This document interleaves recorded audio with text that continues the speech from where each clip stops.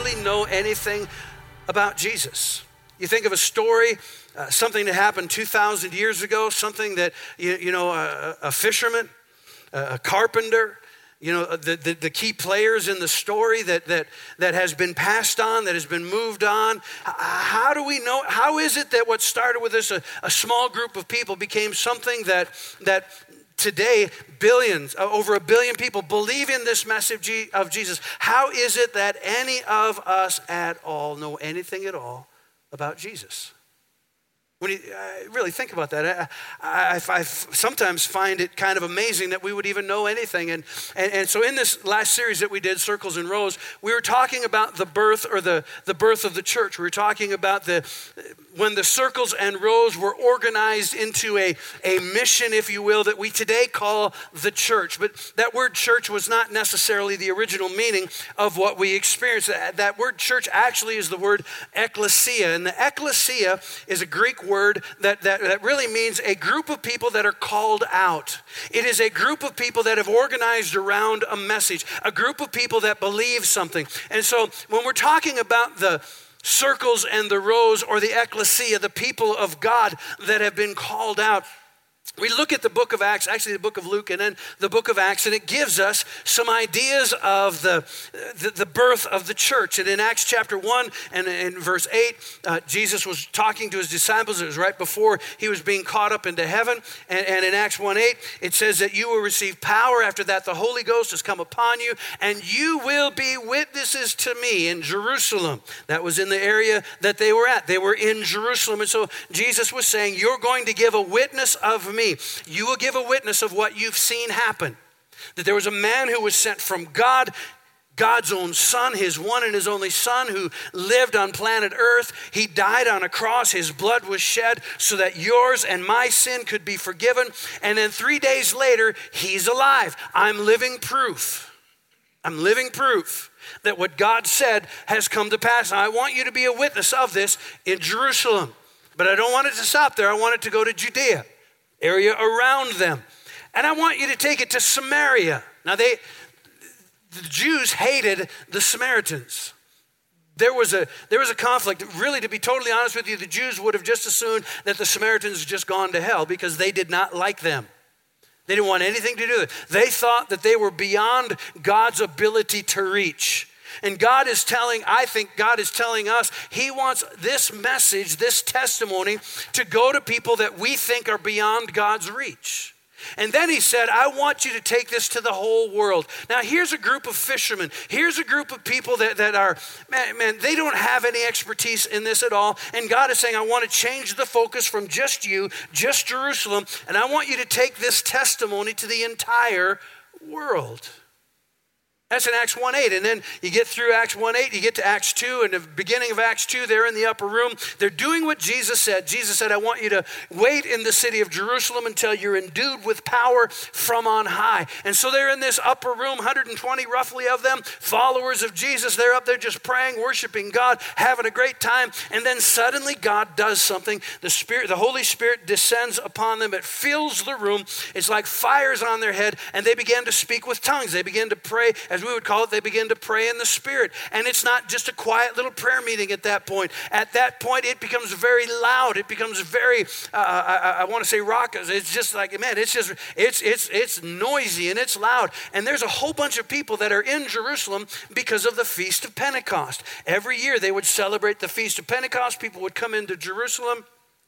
And so at that point, they're hearing the noise that is going on. But there's something different about the noise, and the difference is that the noise isn't just people celebrating and partying. The noise is praises to God. They're hearing praise to God. And the amazing thing is that they heard it in their own languages and dialects. And it's like, these are ordinary fishermen. These are people that don't have any expertise. They don't have any training. What's going on here? God was doing something in that birth of the church that caused people to say, what in the world is happening here? Peter gets up and he begins to preach. And as he's preaching, he's talking about Jesus, the Messiah, God's one and only Son who was sent from heaven to earth. He lived among the earth. And in his preaching, if you will, he was saying, some of you saw Jesus. And you know this story about him because what was done to him was not done in a dark place. It wasn't done behind closed doors. It was wide open. There were people in the crowd that Peter was speaking to that saw Jesus, that perhaps saw the miracles, that perhaps were there during the crucifixion, and they saw all of the events. And now Peter's giving witness of what happened. And I think it's kind of funny because it says, you killed him. You put the Messiah to death. You killed him. And they were like, what do we do? What should we do? What do we do with this that you're telling us now? And then in Acts chapter 2 and verse 38, Peter replies, and this has kind of been the jumping off point for the last series, and I want to just sort of tag onto it. But Peter replied this, he said, each of you must repent of your sins and turn to God and be baptized in the name of Jesus Christ for the forgiveness of your sins. Then you will receive the gift of the Holy Spirit. In verse 39, notice what he says, this promise is to you, those of you that are under the sound of my voice, he's saying, and to your children, and even to the Gentiles, all who have been called by the Lord our God. Now, when Peter is saying that, here, I think this is partly what he wants them, and he's doing this by the inspiration of the Spirit of God. I don't think he sat down and wrote out a sermon. It's really by prophecy almost, and so he's sharing this. But I think what the Spirit of God is wanting those people that were hearing, I think he wanted them to hear something bigger than what perhaps you and I have thought about this verse. Because we get caught up on the promise. This promise is to you. And we sort of stop there. How many of you are glad that there are promises that are specific to you? We're glad for that, and we should be glad for that. Yeehaw, praise God. But notice what he says. This promise is to you and to your children. Because if it stops with you, guess what? It stops. So it's got to go on to your children. Even to the Gentiles. And what he was saying is this is not just a Jerusalem thing. It's not just a Jewish thing. This is an everybody thing. How many of you are glad it's for everybody? Amen? We are all glad that it's for everybody. All who have been called by the Lord our God. And so I think he's trying to get to this emerging early church that this message, this promise, all of this stuff, it's for everybody, everywhere. And then in verse 41 it says, those who believed what Peter said, they were baptized and added to that church about 3,000 people in all. At the birth of the church, at the beginning of the church, at the very beginning, a bunch of ordinary, common, everyday fishermen, tax collectors. These guys weren't the sharpest tools in the shed. They weren't the brightest bulbs on the tree. Amen? I mean, they just weren't. They didn't have the pedigree. They didn't have the titles. They didn't have the education. They didn't have all of the stuff that people thought they needed to have in order to be somebody. And so the question remains, how in the world do we still have the message of Jesus when God entrusted to common, ordinary fishermen, tax collectors, prostitutes, the broken, the marginalized, all of those people? How do we still have the message of Jesus today? How did it survive? And if you read through and you find out that they begin to preach and they're giving testimony, they're doing exactly what Jesus said to do. They're giving testimony of the resurrection of the dead. God's doing miraculous things. The religious leaders, they were religious leaders, but also held sway in politics. It was kind of a mess in that sense. And so they began to persecute the church. They told the disciples, don't speak anymore in that name. They were going to throw them in prison, and they were going to do all of those other things. So then they brought in the disciples to question them, and the disciples came to the smart people. The disciples came to the right people. And notice what it says after they get done questioning him.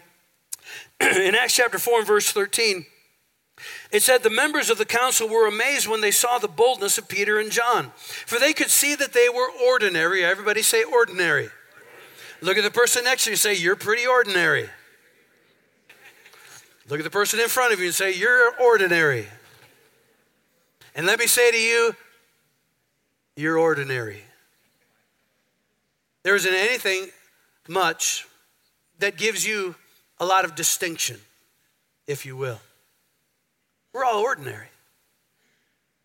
And God used common, ordinary, everyday people to change the world. God used circles and he used rows and he mobilized them into this thing that we call the church to change the world. That word ordinary in the Greek, it's the Greek word idiotos, I think. I don't know exactly how to pronounce it. It's the Greek word idiotos. What does that sound like? Sounds like what? It sounds like idiot. You know why it sounds like that? Because it means idiot or ignoramus, which is just a nice way to say idiot. You're an ignoramus. Hallelujah. What they were really saying is they saw the boldness of these ignorant people. They saw the boldness of these bunch of knuckleheads. And how in the world do we still have the message of Jesus today? Well, that verse doesn't end there. The last part of verse 13, it says they also recognized them as men and women who had been with Jesus. There's something about Jesus that takes a bunch of idiots, a bunch of ordinary people, and makes them extraordinary. I said there's something about being with Jesus, hanging with Jesus, knowing of Jesus, experiencing him that takes our idiocy, our stupidity, and makes it something compelling and beautiful to people around us that is noticeable. So there's hope for you, there's hope for me, and there's hope for the church of the Lord Jesus Christ. We sang about the grace of God. The grace of God makes a difference in our lives. Paul said, I am what I am by the grace of God. I'm not what I am because I was a scholar. I'm not what I am because I was so smart or because I had good fortune. I am what I am because of God's grace. And God's grace takes all the stuff that we aren't. God's grace takes all the stuff that we can't do. And we think of grace for salvation, that's awesome. But there's grace beyond salvation. The gifts that God gives to us, that's his grace, that is his gift. And grace is something, most of you know the definition of grace. Grace is something that you can't work for, you don't earn, and you don't deserve it. That's what God's grace is. I can't work for salvation, nor can I work for his transformation in my life. I don't earn it. I don't deserve it. And so the moment I understand, and this is the key to grace, the moment that I understand that God moved heaven and earth, that God did everything that he could possibly do to get his love to me, get his grace, get his life to me. He did all of that stuff, but I don't get it because I don't deserve it. I don't deserve it until I realize, or I don't get it until I realize I don't deserve it. And the moment I give up and surrender and say, okay, God, I don't get it. I don't understand, but I'm going to believe. I'm going to believe. And because I'm going to believe, at that moment when faith opens up the door to grace, grace comes into our life. So God says, really, the religious leaders recognized that ordinary people, ordinary fishermen, tax collectors, prostitutes, the broken, the downcast, underfunded, under-equipped, ill-equipped, they notice something about them. They're a bunch of idiots, but they've been with Jesus.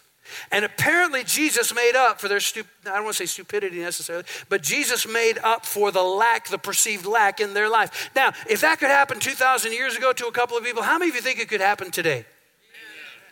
Amen. About half of you. Well, I'm going to preach harder so that the rest of us, maybe you don't think you need the grace of God. Maybe you think you're either beyond the grace of God or you've got everything you need. But guess what? This promise is not just for you, it's to everybody. Even as many as the Lord our God shall call. So here's my question once again in a little bit different way. How did a group of uneducated, ill-equipped, underfunded, how did that group of people change the world? How did a group of people that others recognized were a bunch of idiots change the world? How was it said of them that those that have turned the world upside down, they're here now? How did it happen? Because they spent time with Jesus. It happened because they received the grace of God. And so in the context of what we've been talking about over the last month, how did circles and rows change the world? How did the circles and the rows change the world?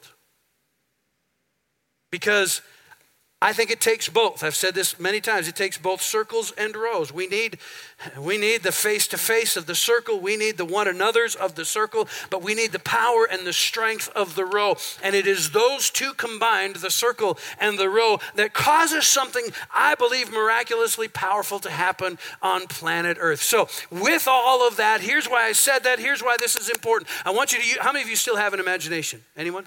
All right, a few more of you than Anyway, so if you have an imagination, pull it out, dust it off, use it for just a moment. I want you to imaginate a person. Imaginate. Is that a word, imaginate? It should be. I was an ignoramus, sorry. Jeff just called me an ignoramus. He's being scriptural. That's all right, you're just ordinary. You know what? You can get away with all that. Say, you're just ordinary. I'm going to do that driving down Division Street. Oh, there's a lot of ordinary people today. Man, they're just Meanwhile, back at the sermon. All right, so use your imagination and just imagine that there's this, there it is again. Just imagine all the ordinary people preaching messages today. All right, so I'm just an ordinary pastor. Anyway, to which everybody said, exactly. All right. In closing, let me just say, no. So imagine that there's this person, they're sitting in their house here in central Minnesota somewhere, and they're wondering about God.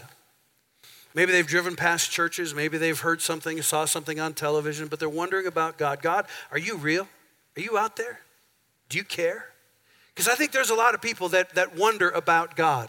I think there's a lot of people who, and I really, really believe, my core value, if you will, I really believe that there's something in the heart of humanity that yearns for the eternal, that yearns for God, that there's something in us that draws us to something that is eternal or to God. And we recognize there's an emptiness there. We recognize there's a lack there. We recognize that there's something missing there. And because we recognize or feel that, we're trying to fill our life. We're trying to put stuff into our life. But you need to know that there's nothing in this natural world that could ever satisfy a spiritual or eternal hunger. It defies filling. That spiritual hunger can only be met by something that is eternal or lasting or spiritual. And so imagine this person, they're sitting in their house and maybe something's happened in their life that's tragic. And they're like, God, do you even care? Do you even know that I exist? Are you even out there? Because I believe that people want to know God. That's why we exist as a church. We want to help people know God. We want to help people know that God is real, that God is loving, that God is powerful, that God is interested in your everyday life. He's not just some glowing huge mass out somewhere out there that we've got to figure out through some contrived method to get in contact with him. But he wants to know you, and he wants us to know him. And he wants us to know him in the way that we experience that grace and that love and that power that transforms our life. We want people to know that, want you to know that and respond to it. It's a passion for us. So this person is out there and he's wondering about God, and maybe he would Google churches in St. Cloud and come up with different, churches. And just that person would just go through the list and start calling churches and say, I'm in a point in my life and I just want to know about God.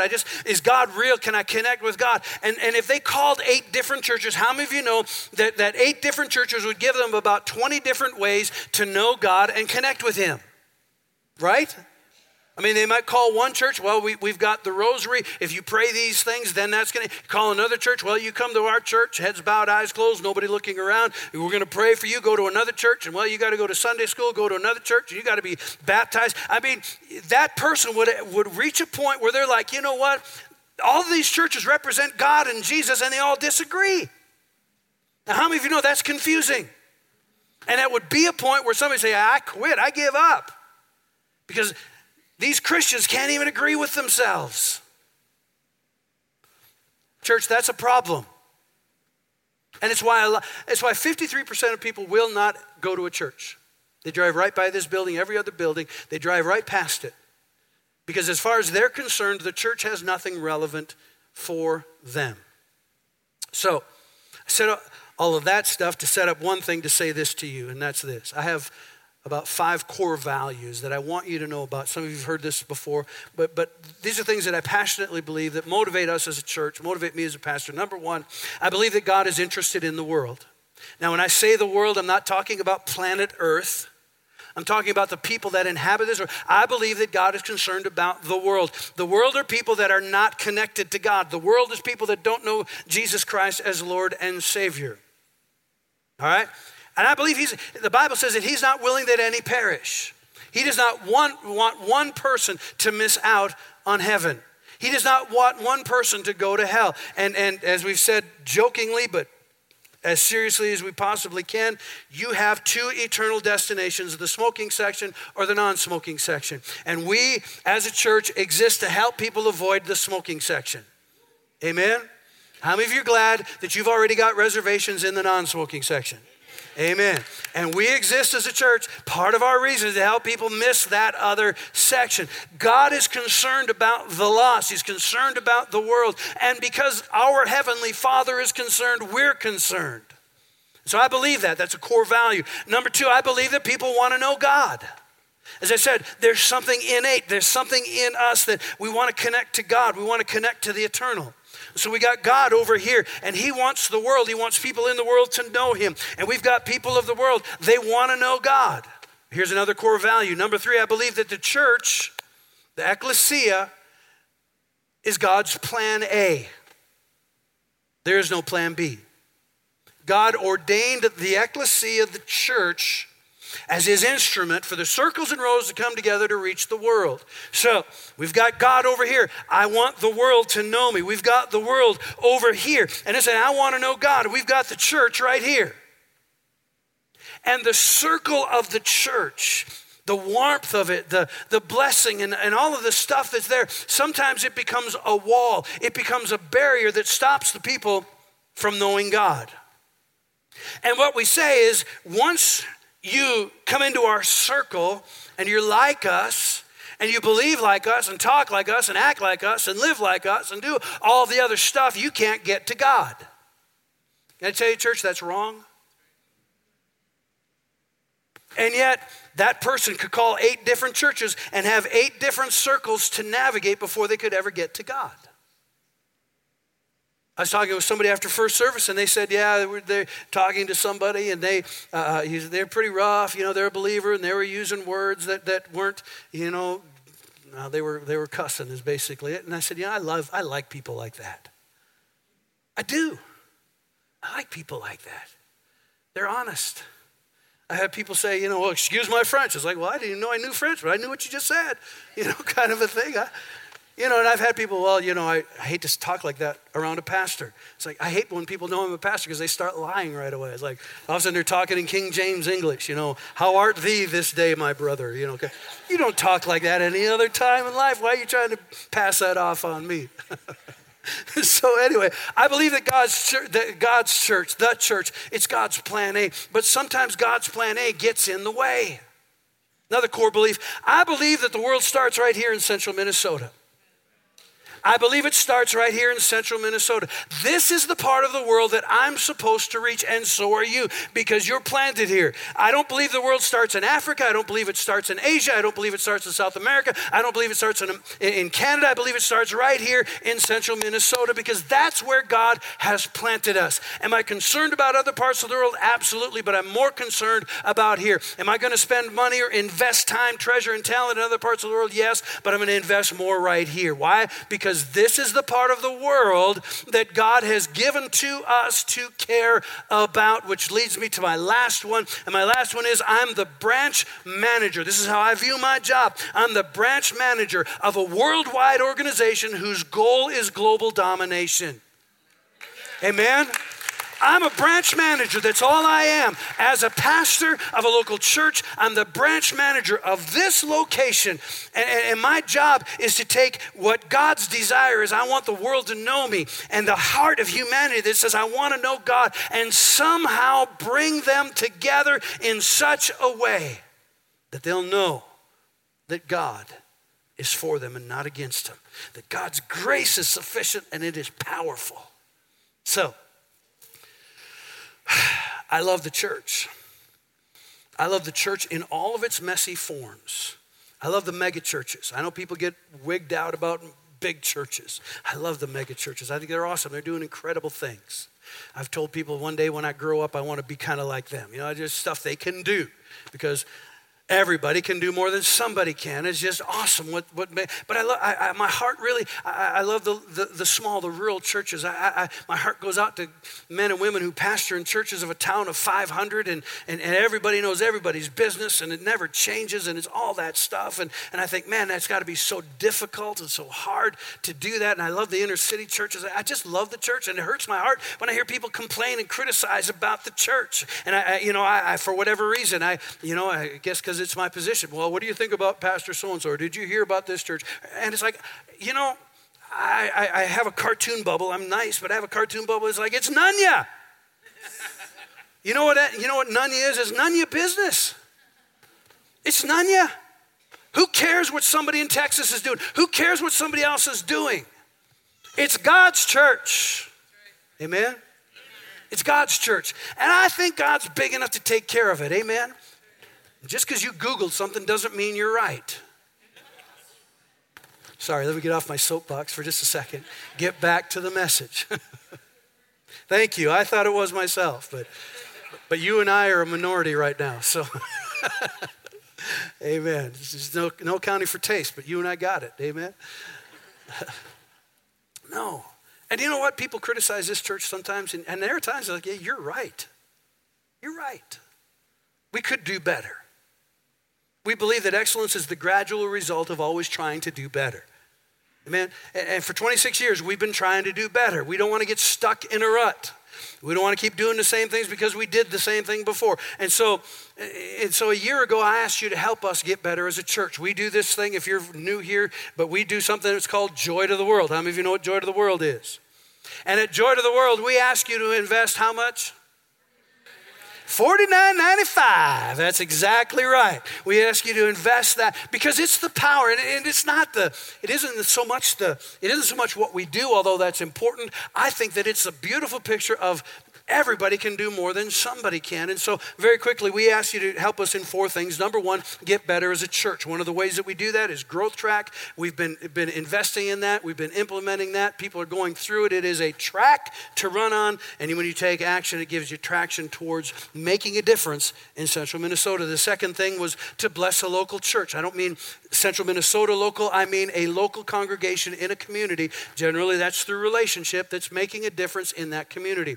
We just want to be a helping hand that comes alongside that congregation, and we get to say, you know what?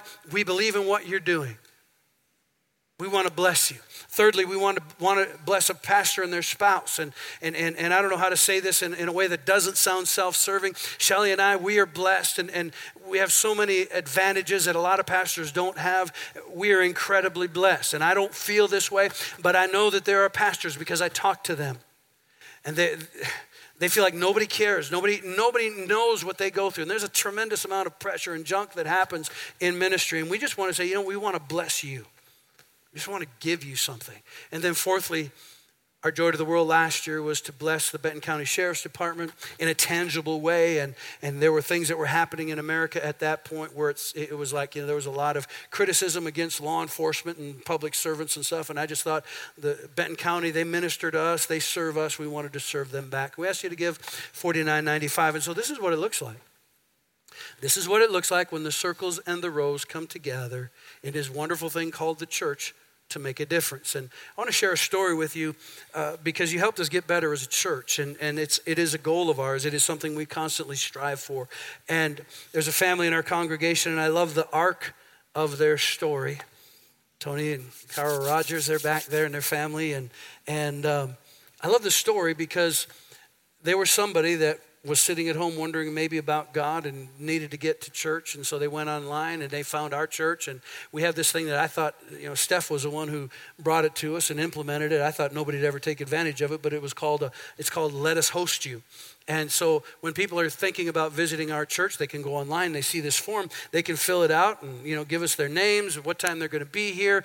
And then we have somebody that's ready to meet them at the door. And then we can show them around. We can show them where the children's ministry is, where the bathrooms are, where the adult service is, if this is it. This is the adult service. And so, we can show them all of that stuff so that a lot of their questions are answered. It helps them just acclimate them to the church. And so they filled that out and they were a part of that. And my first conversation with Tony was like, where's that sign up for softball? I said, man, you missed it. It's already over. He goes, I'm a player. You're going to be sorry that you didn't have me on your softball team.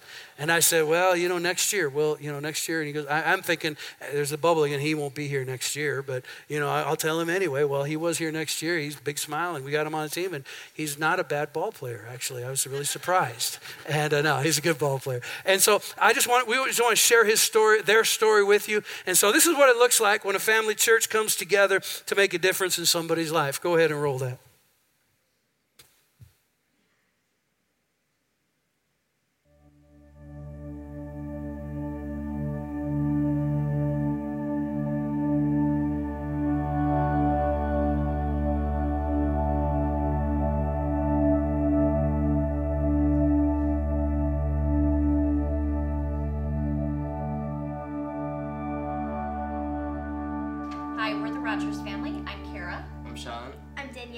Tony. My family really didn't go to church when I was growing up. I went to church with the neighbors because we were in a very small town. There was no one really my age, and it was something to do when you come from a town of 125 people. My experience with going to church as a kid were what we called CEO Catholics. My dad went to Catholic school as a kid, so we had to be involved in church in some way. CEO meant Christmas and Easter only. In most years, we missed Easter. So it would have been just Christmas, but we almost always made those. When we started coming to Joy, the thing that I really connected with was Pastor Brian. We would look at each other a lot and think, is Pastor Brian stalking us? Because he would bring up stories that was like, oh my gosh, that's so our experience in our life. And it's like, it just felt like from the beginning that this is where we were meant to be, that, it felt like a similar path, or we loved his humor, we loved his positive messages. I cried for the first several services just because he touched my heart and things that he would say. And then there was the music. Music was a huge part. Music was a huge part. We intentionally are there to make sure that we're there when the music starts. Steph makes me a better singer. I watch football every Sunday religiously, and yet I always had this missing part of my Sundays, and I never knew what it was. I just knew it took forever to get to noon, and I found out later by going to Joy, it's not that I was missing, and Joy has helped bridge that gap of wake up, what are you going to do? And really, we go almost every week. And if we're in town, we're at Joy. Yeah. And the kids aren't like I was as a kid. Do we got to go to church today? No, it's just, no, we're going. So when we first went to church, I wasn't really looking forward to it. But once the music started and Pastor Brian started preaching, I really started to look forward to it. Yeah. And how about now? It's fun. It's fun. I like being on the tech team. I honestly don't remember when we first started going to Joy. Just gonna say that, but now I help on the kids ministry team, and that's pretty fun. We do practices like every Monday, and I feel a lot more involved, and I love all the dramas and stuff we do there. Basically, everything we've tried at Joy we've really, really liked. Yep. Now Kara's even getting involved in doing a small group, and she's done a small group before. I'll be doing a small group, and so we're growing with Joy, and it's been a good experience. Our small group, by the way, is laser tag. Hey, We're baby super steps. excited Baby about steps. that. Baby steps. That's another thing. I play on the softball team, so my involvement has been much less important things, like these guys do the important things. Let's see, I play softball, I throw bean bags, and now I'm in laser tag. So I'm working my way up. To people that are new to Joy, I think it's important to know that things like Growth Track are a little bit intimidating sounding because you don't know what it involves. It's 4 steps, which to anybody who's lived life thinks, man, I don't even know if I want to take the first step, much less more. But really, it's no big deal. It's generally a very small group. When we did it, it was roughly 10 people. You start with a meal, then you go in and you either learn something or do the profile that you learn about yourself. It's really not nearly as intimidating as it might seem. Growth Track for me I thought it was pretty entertaining, actually. Like with the steps where you do the little chart thing, and then you... Chart thing. I don't know how to describe it, but like tells you about your personality. I thought that was pretty neat. Mm-hmm. It was right on, wasn't it? Yeah. As much it is about learning about joy, I think it's learning about yourself. You did kind of that personality or strengths profile or whatever we did, and that was right on. I mean, we looked at that and was like, oh, I know what Tony is, I know what I am. And Sean did that with us. Mm-hmm. Danielle wasn't quite old enough yet. Old enough. Or she would have. But that, I just thought it was an interesting thing to do. And plus, you get fed. And we like food. We're a family church teaching people to reach their world. Every day you build on the theme that Joy starts with, and they don't let you forget it. It's like a good movie where you learn something early, and then later you're going to hear it again. That's my favorite thing in a movie. It's like they actually had a plan, and I like that about Joy. But you hate Finding Dory. Yes, Finding Dory I hate because they do the same thing over and over, but that's a whole other story. Come on, man. Nice song. Thanks. Amen. Thank you, guys. It's a scary thing to put your family on video, but there they are. Thank you so much for doing that. You know, the reality is, Joy, we could stop. I mean, we've got everything we need. And if it was just us, then we wouldn't need some of the stuff, the ministries that we have, we wouldn't need that. But it's not just us. It's not just us. And this is not designed to stop with us. To be totally honest, somebody somewhere made the gospel accessible to you and me. This message that started 2,000 years ago that is so fragile, I think it could have been stopped so many times, but it survived. It survived because men and women, ordinary people, had the heart and compassion for others. And so, as a church, we're going to always try to get better. I want us to reach the people that nobody else is reaching. And as somebody said, if we're going to reach people that nobody else is reaching, then we have to be willing to do things that nobody else is doing. Paul said this in 1 Corinthians 9. I want to finish with this. He said, even though I am free from the demands and the expectations of everyone, I have voluntarily become a servant. That's huge. I made a decision to serve others, really, is what he's saying. To any and all that in order to reach a wide range of people, and here's the wide range of people: the religious, the non-religious, the meticulous moralists, the loose-living immoralists, the defeated, the demoralized, whoever. I've become just about every sort of servant there is in my attempts to lead those I meet into a God-saved life. I did all of this because of the message. I didn't just want to talk about it, I wanted to be in on it. I want to just talk about it. Church is more than just talking about it. We want to be in on it. Amen? Would you bow your heads this morning and let's pray. Father, in the name of Jesus, thank you for the heart of this congregation. Thank you for the men and women that desire to see this message preached to central Minnesota. In fact, so willing that we're willing to rent something that is beyond our ability and do something that is bigger than we are, but because of the power of we can make it happen. And Father, I thank you for that. In the name of Jesus, Father, we believe precious seed will be planted in central Minnesota Tuesday night because of the heart of this congregation. And next week we'll be able to say this is what it looks like when a loving group of people touch a community. And so we thank you for that in the mighty name of Jesus. And everybody said, amen. We're so happy you joined us today. If you're ever in the St. Cloud area, we invite you to join us for one of our 9 or 10:45 a.m. services. If you made a decision today to make Jesus Christ your Lord and Savior, we'd love to hear about it. We invite you to email us or contact us through our website, greatjoy.org.